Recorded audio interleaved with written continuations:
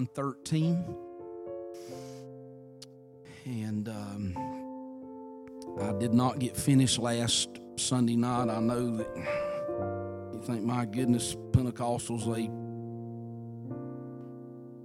don't pick up and do series, but I'm going to pick up where I left off. And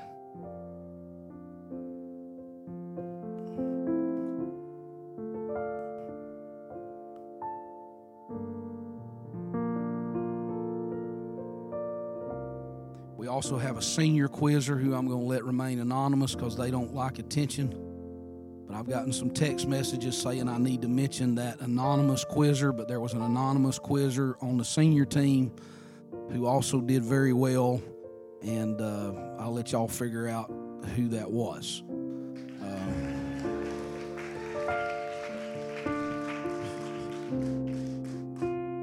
I was going to take their advice and say they don't want anything said about them, but I got some text messages, so I'm going to blame it on the people I got the text messages from.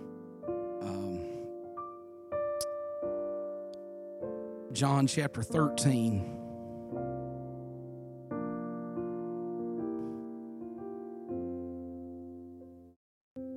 I'd like to begin in verse 31.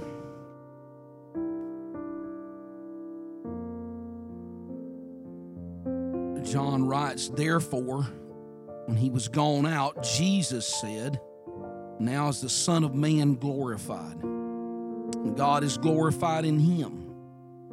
If God be glorified in him, God shall also glorify him in himself, and shall straightway glorify him.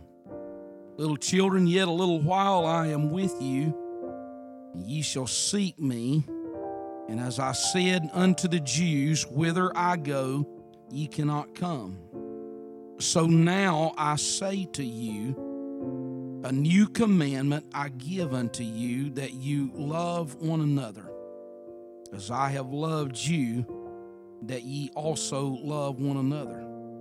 By this shall all men know that ye are my disciples, if ye have love one to another.'" Then I'd like for you to turn over to 1 John chapter 2. And there is a similar passage to this one in John 13.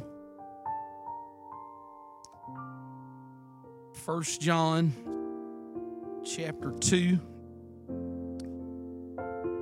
And I would like to start in verse 7. The Bible says there, "Brethren, I write no new commandment unto you, but an old commandment which ye had from the beginning.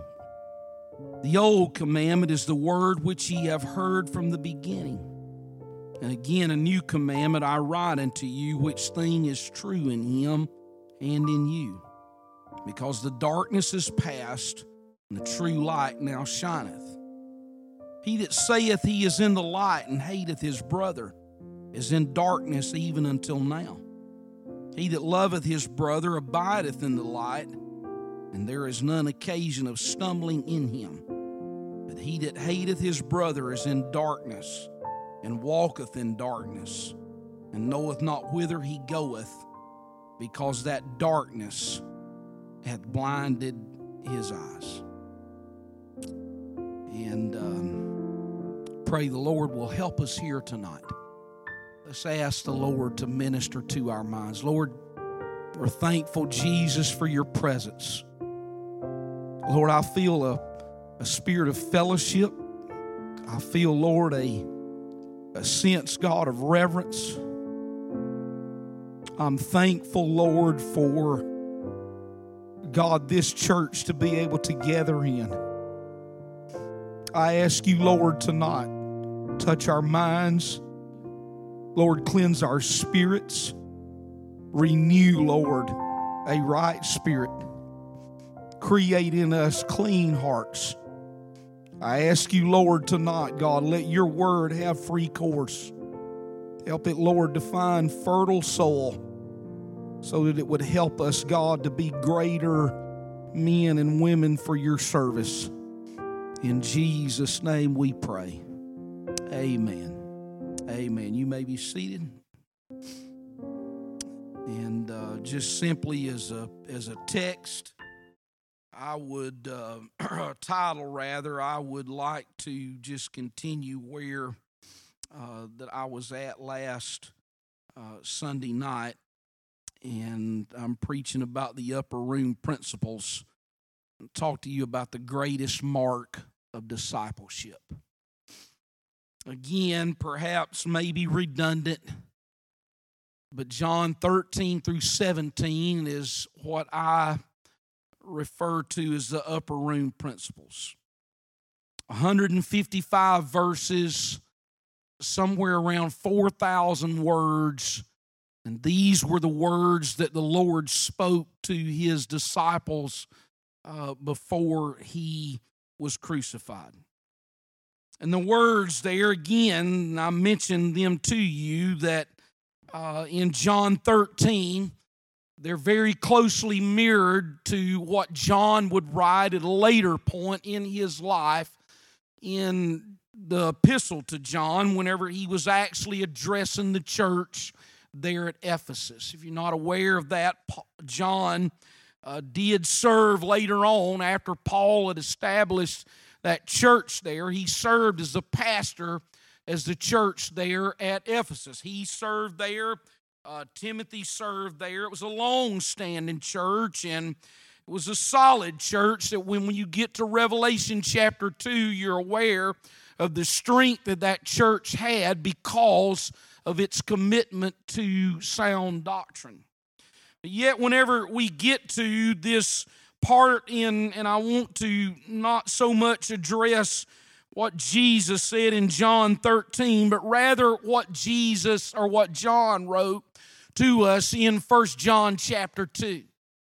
There's something about it, and I have mentioned it before, that if you want real proof to know whether or not that you really love God and whether that there is really been a true work of the Spirit in your life, then there are some things that you can see that's in 1 John that would help you to understand whether or not you are truly walking with the Lord. You can call them tests, you can call them proofs, you can call them evidences, but here they are. Do you keep the commandments of the Lord? Do you love your brother? Is there spiritual growth that's taken place in your life? And then in 2:15 through 17, there is always that part where that we talk about that the command was to love not the world, neither the things that are in the world. Do we love this world? And then we go on and we see that there's a guarding against Antichrist or even false teachers. And then verses 24 through 27, does the gospel, does it abide in you? Is it evident in your life? And then the last test that you find there is the one in verses 28 and 29, are you, as Jesus would say in John 15, are you abiding in the branch? Are you, or rather the vine, the branches that are connected to that?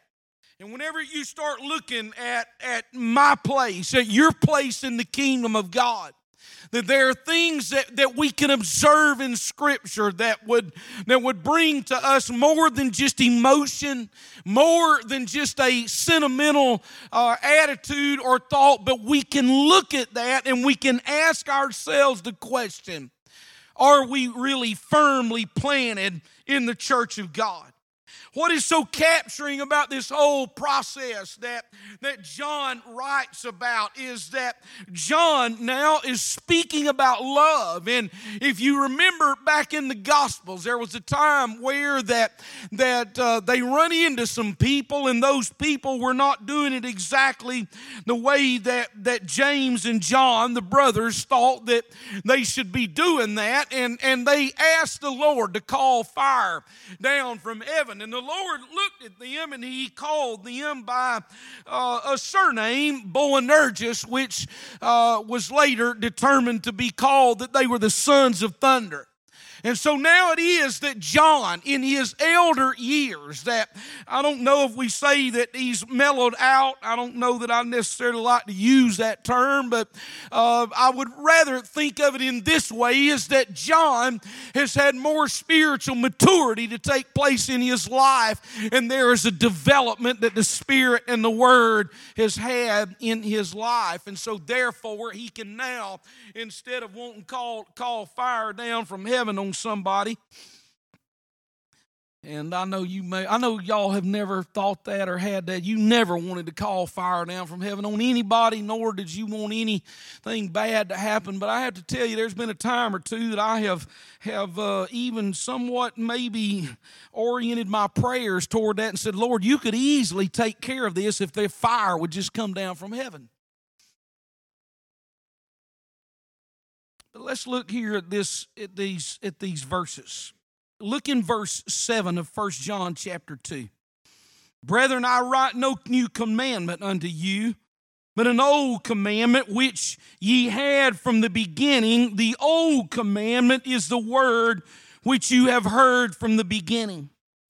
I don't know if you're familiar with a character of an individual. He's dead now, by the name of Oscar Wilde. Oscar Wilde wrote a book called, and it's considered somewhat of a classic, The Picture of Dorian Gray. And he talks about how that this man lived his life. It's not really graphic. There's no what you would consider, it's not a bad book, but he just talks about a man that gets on a path that does everything he can to do to live toward the debauchery and toward the things of fulfilling his flesh in the world. And his chief pursuit of life was a maddening pursuit of pleasure, and he drank his way to that. He used cocaine to try to get to that part. He lived in the 1800s, and once he got to the place of his deathbed, he literally was at a point where that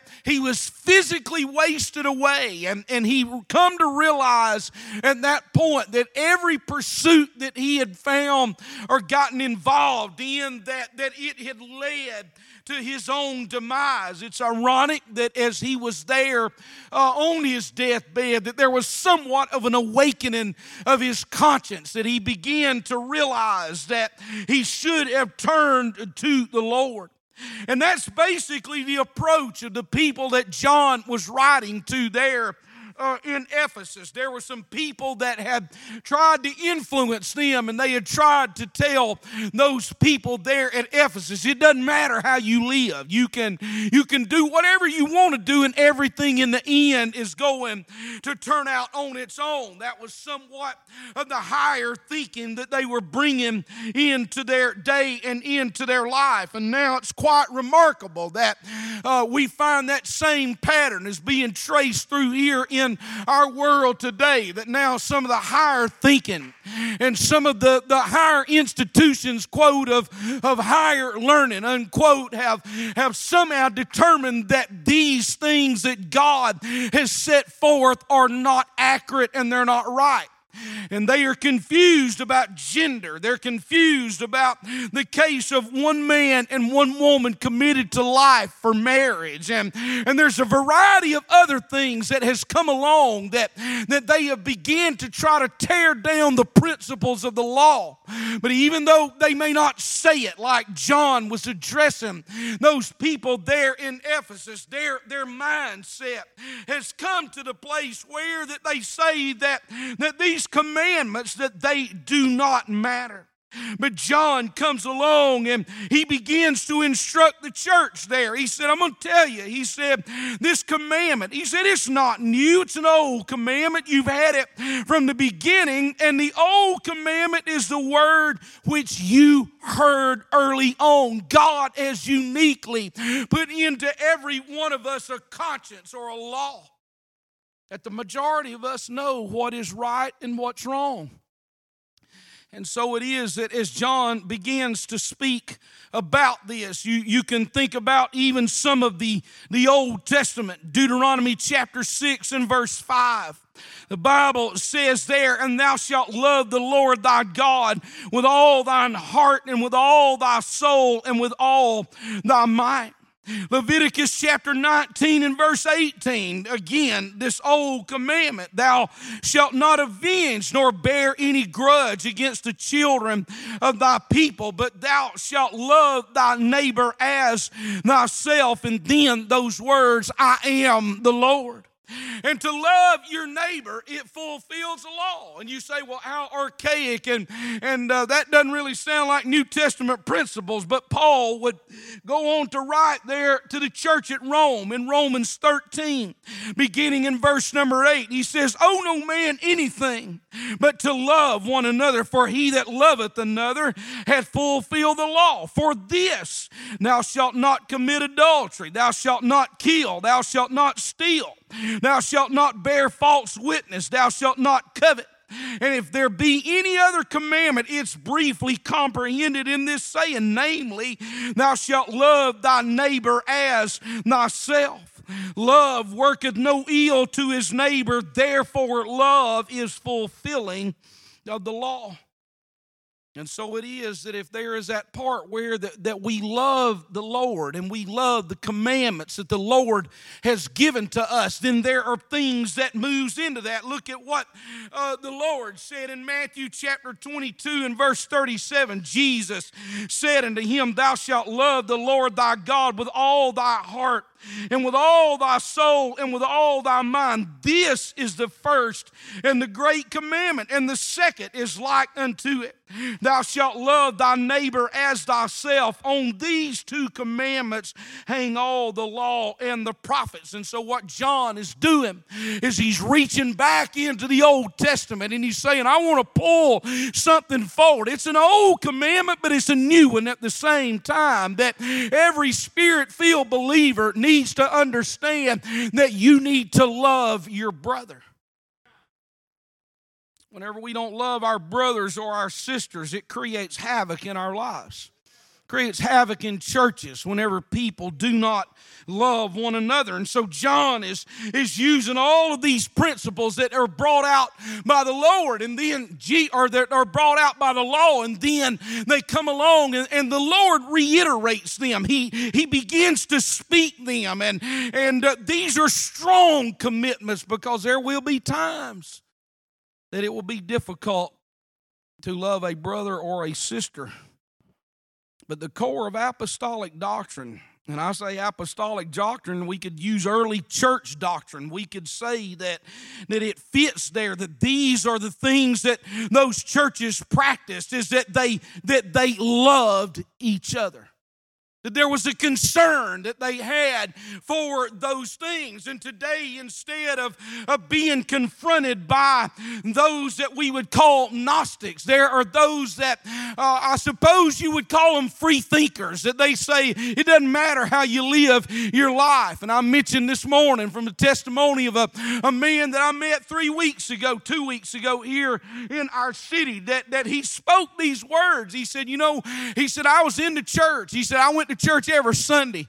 He said, but I just have to tell you, from Monday to Saturday, he said, I lived like a hellion. Our world and our churches are full of people that have no real mark of conversion in their lives because their experience is only emotional. It's sentimental. It's what grandma believed. It's what grandma or grandpa did. It's somehow just something that somebody did. But hear me, church, there has got to be something about us, that there is a commitment to say that I've got to do everything that the Lord has called me to do.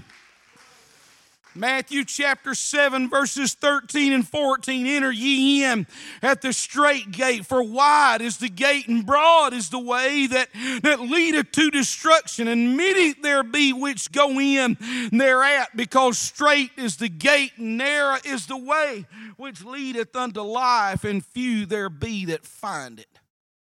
I think that probably the majority of us, especially you males in here that if there's some destination that you're going on, that most of the time your choice or your preference is to get on the interstate and run Interstate 10 or to run 75 or get on 20, because if you get on the wide road, I love to periodically get back to Houston and drive. And Lord, forgive me for, I know it's breaking the law. I probably need y'all to mute me, but I love, or go to Atlanta. And there's 6 or 8 lanes, and I mean you are running 80, 85 miles an hour, and everybody's moving and shifting in and out. I just had to, Brother Adam, Brother Adam's a long-haul driver. Say that again now? That's right.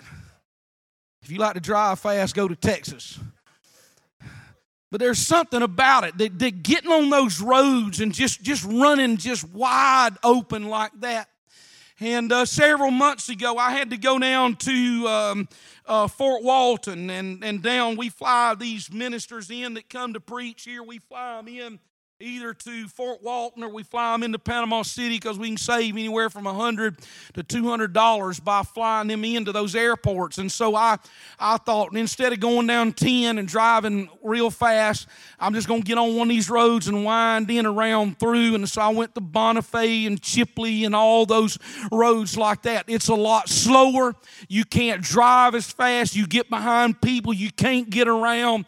And here's what Jesus said. He said, I'm going to tell you what. He said, you better be careful for those wide roads, and everybody is just running wide open. I would caution us here tonight as a church and tell you this, that just because everybody may be on the wide road and running wide open, you better keep in mind what the Lord said. He said it's going to be a narrow way. It's going to be a tight way. It's going to be a way where that you may not move as fast as what those others may think that they are going in the right and in the true direction, but the path to heaven is going to be that narrow, twisting way.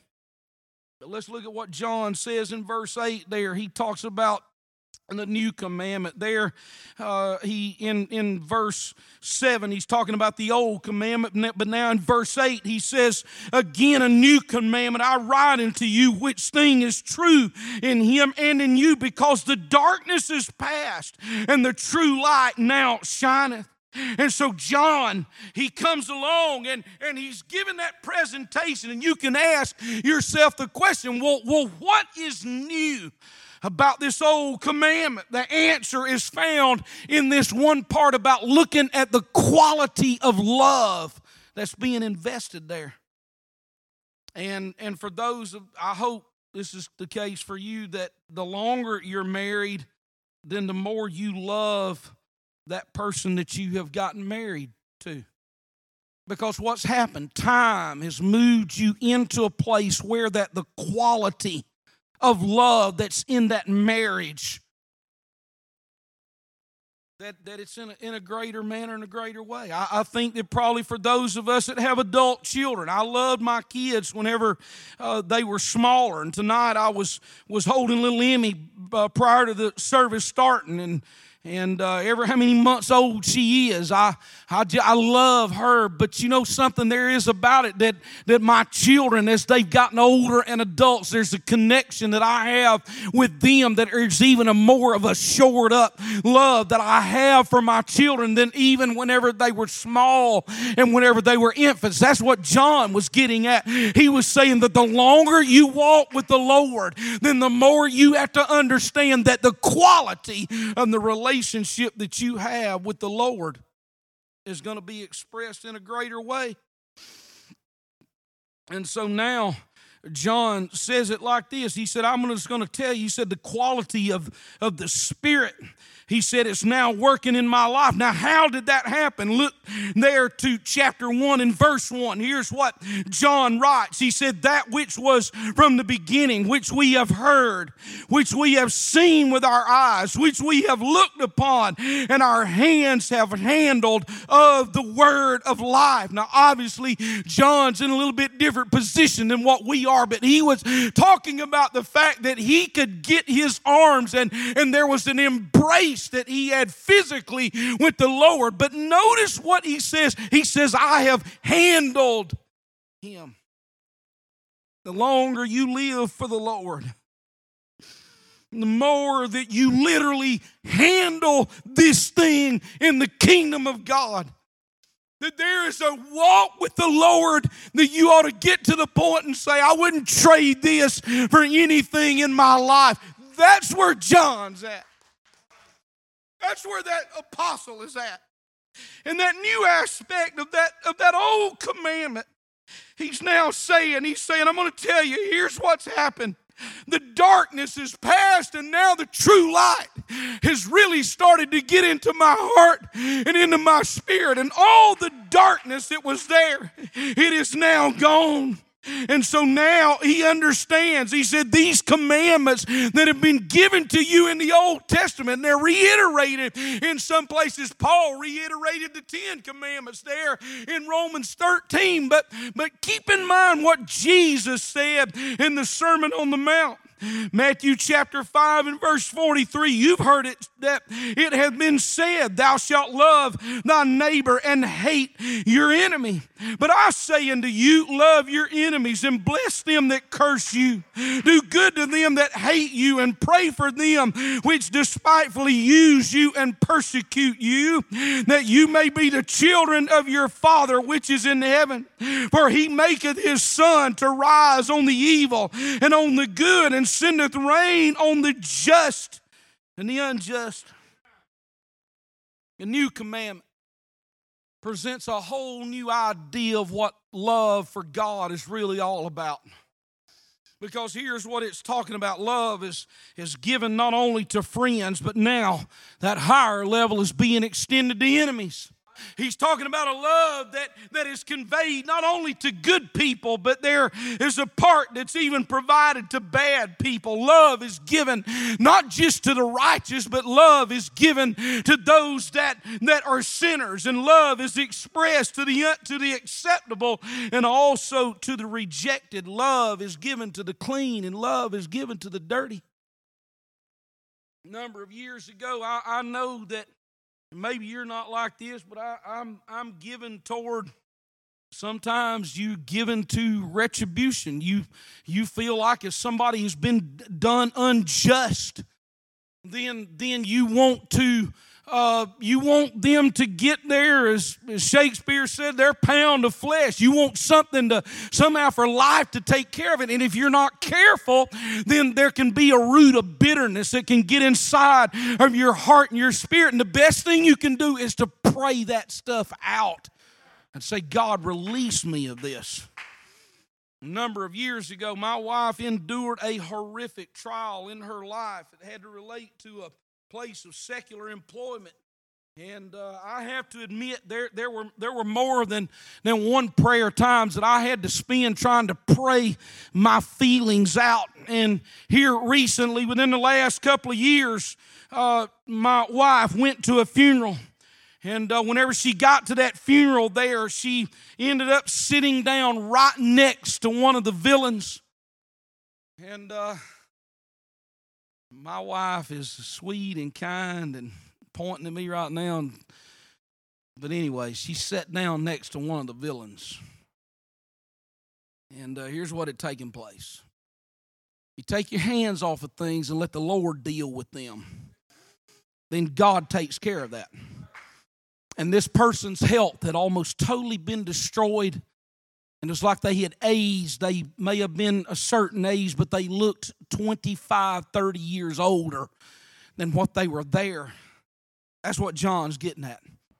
He's saying leave those things alone, that if there is a determination in your heart that you feel like, hey, I'd really like to see that person end up in a place. And John is saying, I want you to remember what the Lord said, that you're going to love your neighbor and hate your enemy, but I'm telling you that you love your enemies.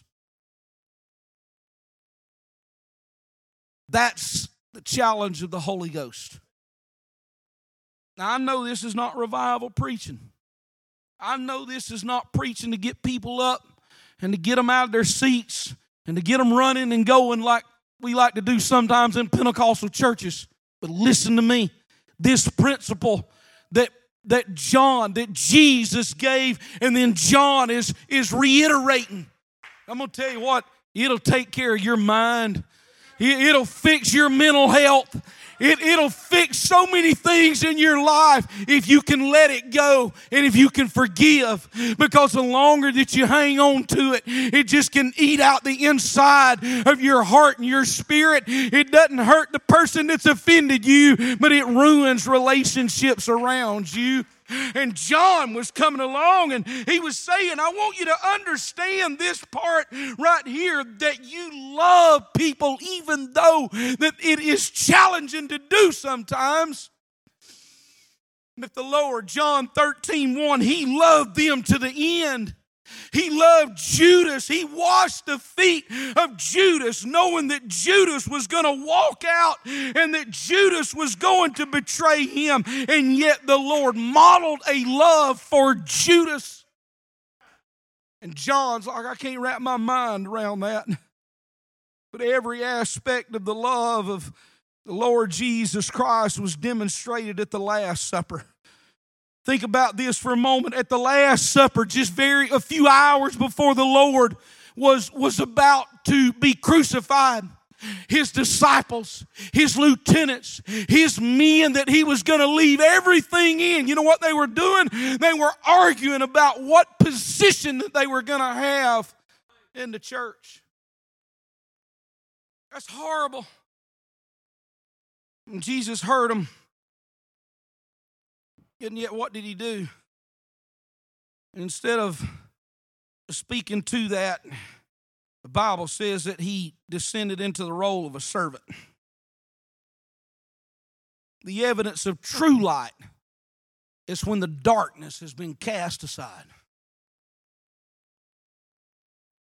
And this world will do everything it can to try to get darkness into my soul and try to get darkness into your soul.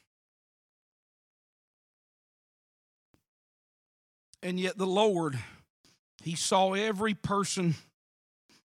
John chapter 10, verses 10 through 16, I won't read those. But the Lord was talking about sheep that were fainting and scattered and in need of a shepherd. And when you start reading through John 10 and you start looking at that, what does the shepherd do? He cares for his sheep. He calls his own sheep by name. He knows his sheep. He lays down his life for the sheep. He gives them eternal life. It's almost like a parent that's taking care of things for their children that are growing up there in their home. And there needs to be that part that we feel that necessity. And again, I mentioned here this morning in the altar service, you have no idea sometimes the battles and the struggles that are going on in the minds and the spirits of the people that sit in front of you or behind you or beside you or across the church from you. And sometimes a hand on the back, an encouraging word to pray for them is helpful and beneficial in their lives.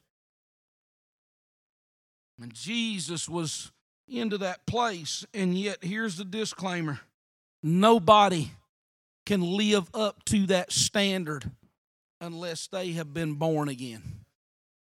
You cannot have enough behavior modification. You can't have enough of some kind of moral superiority in your life to say, well, I'm just going to love them because I'm going to love them. You cannot do that. It's only the love of Christ that moves into your heart and into your spirit. 1 Thessalonians chapter 4 and verse 9. But as touching brotherly love, you need not that I write unto you, for ye yourselves are taught of God to love one another. Now get the picture again of the church there in Thessalonica. This is a church. In fact, all of those churches to a certain degree were under the pressure of persecution. And Paul was coming along and he was saying, you yourselves are taught of God to love one another.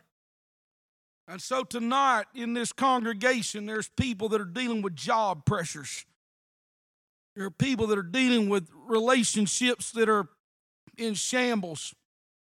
There's people that are concerned about their health.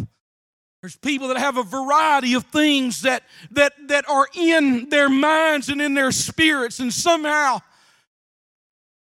one of the purposes of the church is that they come along and they can express that love. Now,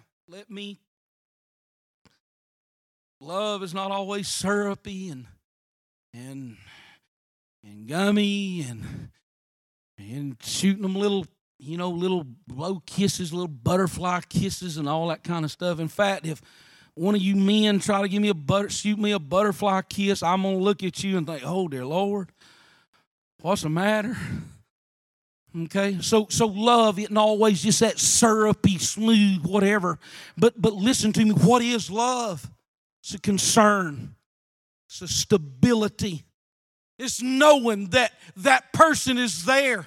That whether there's money in the bank or whether there is an overdraft or whether there are things that are going well or whether things are not going well, that person is just going to be one of the most steady things that you have in your life. Brother Harrell told me years ago, he said, I'm going to tell you something, Brother Harrelson.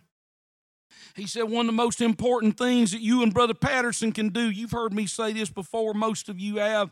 He said one of the most important things that you and Brother Patterson can do is to go in there every time at church and you sit down, and now we're over here sitting on the front row, but that your presence, that Brother Patterson and yourself being in that church, he said, sometimes he said that's the most stable thing that people have in their lives. That I know, it doesn't matter if there's 10 of you here or if there's 200 of you here. Brother Patterson, Brother Harrelson are going to be here. But let me flip that around and put some of that burden on you. That you realize that your presence in the house of God sometimes provides great encouragement to somebody that may be struggling and somebody that may feel like they're going under, and they look across the way and they can see, I see Sister so-and-so, I see Brother so-and-so, that they're there. That's what love looks like. That love is just that steady, solid presence. Then John was speaking of that. He was saying, I want to tell you something, that you must love each other. John inches further. Look at 1 John chapter 1 and verse 5. Here's what he says. He said, this then is the message of him which we have heard of him and declare unto you, that God is light and in him is no darkness at all. If we say we have fellowship with him and walk in darkness, we lie and do not the truth. But if we walk in the light as he is in the light, we have fellowship one with another, and the blood of Jesus Christ his Son cleanseth us from all sin. The darkness is past, and now the true light is shining. No way for me to convey to you how many times that I have walked in to this sanctuary, and I want to try to call it that. It's not an auditorium, but it's a sanctuary. But to walk into the house of the Lord and just begin to realize that I'm in a place that's filled up with light. I'm in a place that's filled up with the holiness and the presence of God. That I have moved away from darkness, and that darkness cannot capture and get a hold of my life, because I am in the presence of God, and I'm in the presence of godly men and women. Look there in verse 9, 1 John chapter 2. Here's the test of the new commandment. How is it tested? He that saith he is in the light and hateth his brother is in darkness even until now. And now that John has started talking about this old new commandment, he inserts something here. He says, I'm going to tell you something. He said, here is how that you can make a determination whether that you know that somebody is a saint or whether somebody is a pretender.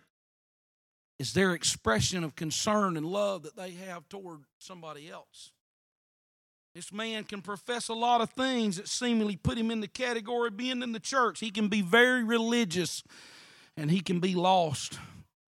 He can affirm his belief in God, and he may have had a bona fide conversion somewhere in his past. He can say that I have had the new birth. I have been baptized. I have received the Spirit. And he may attend a local assembly, and he can worship and pray and read the Bible and do all manner of things that make him seem to be in the light. But John comes along, he says, my brothers, don't be confused. He that saith he is in the light and hates his brother, he's walking around in darkness right now. Which means that if I'm walking in darkness, I'm lost. These are the words of John. And John said that the crucial test is to know whether or not that you love and that there is a concern for a brother or for a sister. I want you to turn in your Bibles to Matthew 7. I want you to see this in your Bible, not just on the screens, but look in Matthew chapter 7 and look in verse 21. Jesus spoke of this, and he warned us that this will be prevalent in the last days. Look at verse 21, Matthew 7. Not every one that saith unto me, Lord, Lord, shall enter into the kingdom of heaven, but he that doeth the will of my Father which is in heaven. And many will say to me in that day, Lord, Lord, have we not prophesied in thy name, and in thy name have cast out devils, and in thy name have done many wonderful works? And then I'll profess unto them, I never knew you. Depart from me, you that work iniquity. This mirrors on the fact that in John 13, when Judas was there, you remember whenever the Lord told them, and I'm reiterating some of what I preached a few weeks ago, but Jesus looked at him and he said, one of you's going to betray me. Nobody suspected Judas. Not the first one of them. Is it I? Am I the one? And Judas had the seat of honor in the house, and John had the seat of honor in the house. And Peter leans over to John. He says, John, he says, ask the Lord who he's talking about. And John whispers to the Lord, Lord, who are you talking about? And Jesus said, to the one I'm going to give the sop to.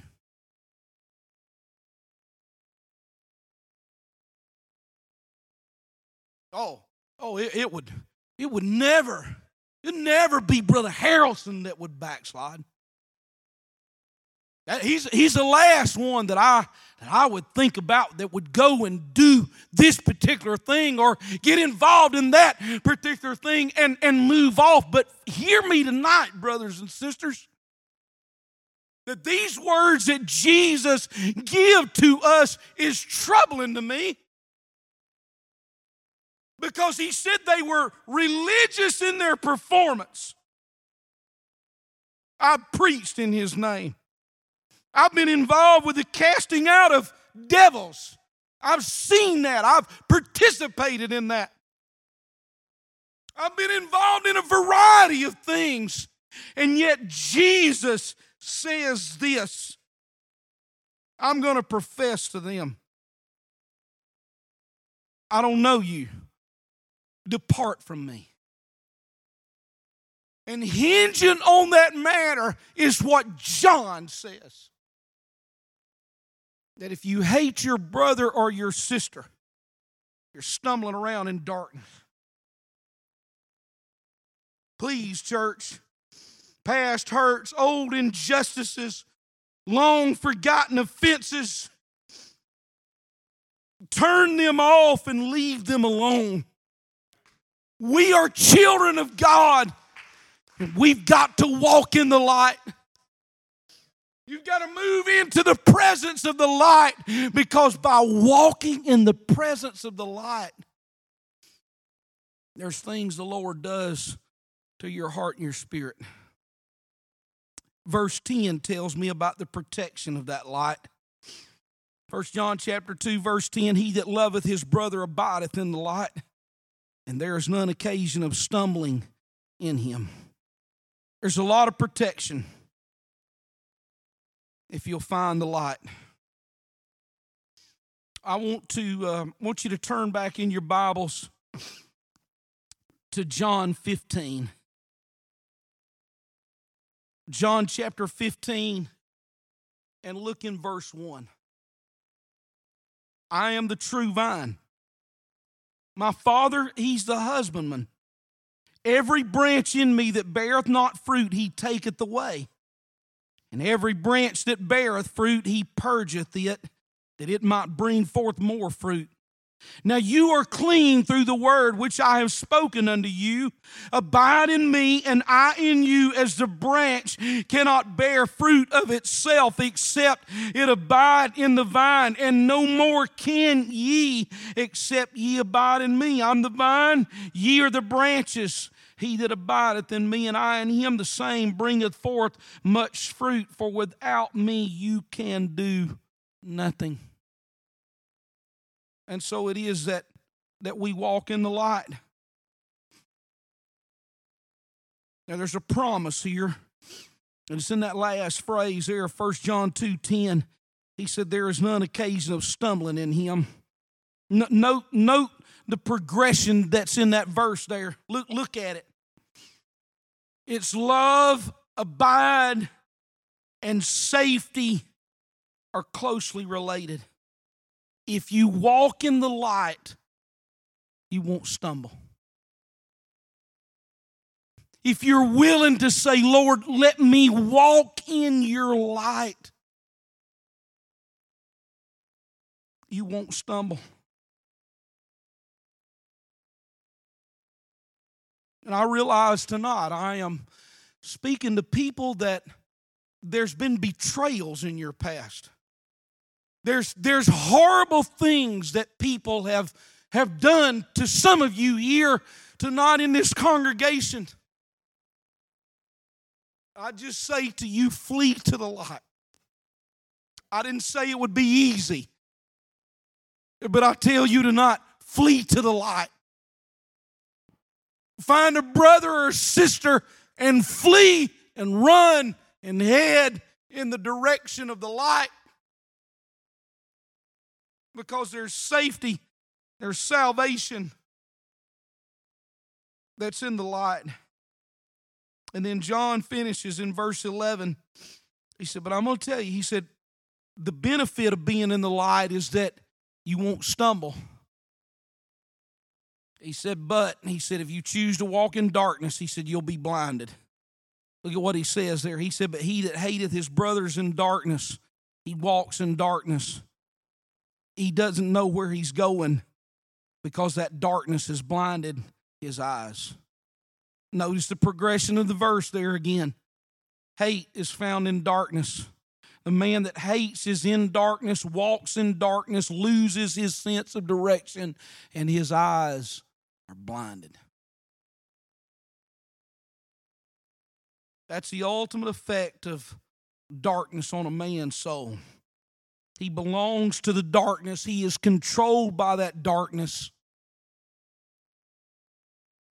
And that's what the devil wants. You say, how do you know that? Because in 2 Corinthians chapter 4 and verse 4, here's what Paul writes.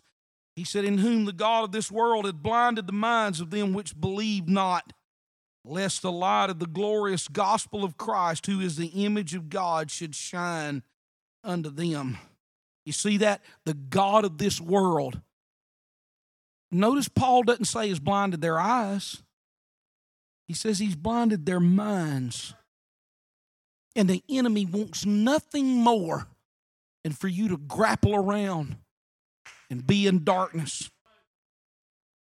Ephesians 4:18, having the understanding darkened and being alienated from the life of God through the ignorance that is in them because of the blindness of their heart. But I conclude with the words in John 13.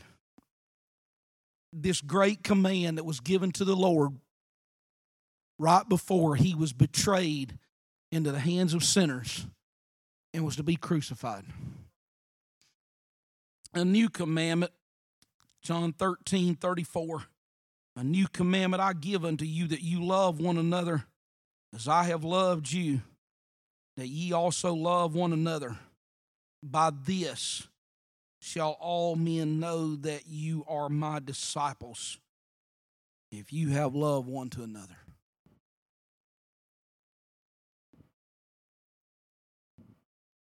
Love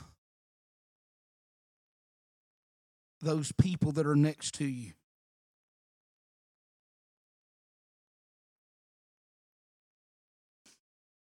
Sister Regina, if you could come to the piano. A few weeks ago, I attended a little Christmas program at Bethel Christian Academy, which is where Asher goes to school, and all those kids started walking and marching and going, and I watched Asher walk down the aisle, and I watched him climb the steps and then turn around and look toward us. And so now as a grandfather, he just looked so fragile. And it was almost like I time warped and went back 30, 25, 26 years ago. It was almost like I was being replayed with Justin, and then later with Nate, and then with Lauren. You parents, love your children. But on that morning, whenever I was watching little Asher, it's just a feeling that I had for him, that I loved him. It was almost like you wanted to go up there and stand with him.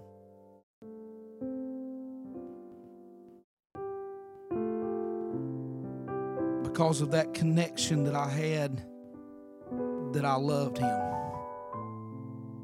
I would hope that here in this church, that every time we walk in the house of the Lord, that those of you that may be elders,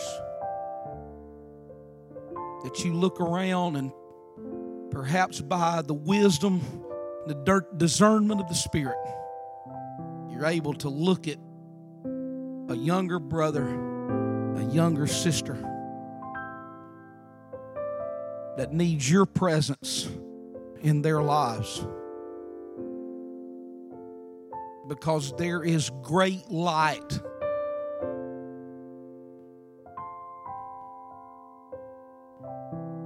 that comes to our lives whenever we are willing to love without any strings attached.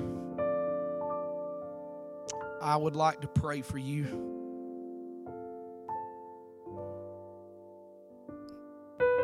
Our gracious God, feel the presence, the Spirit. Lord, again, I have felt the liberty and the authority of your word here tonight. Lord, this is the church that you called me to pastor. Lord, you called Brother Patterson and myself to pray for this congregation and preach to this congregation.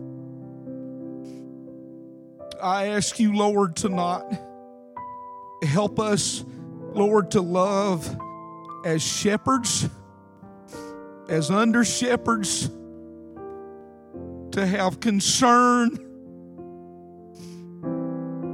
Lord, I wish I could fix things instantly, but you did not give me power to do that. You gave me power to pray. You gave me power to hope, to love, to encourage. And yet, Lord, that responsibility, Lord, doesn't just belong to me, but it belongs to all of us. I pray, Lord, tonight for this entire congregation. Help brothers and sisters.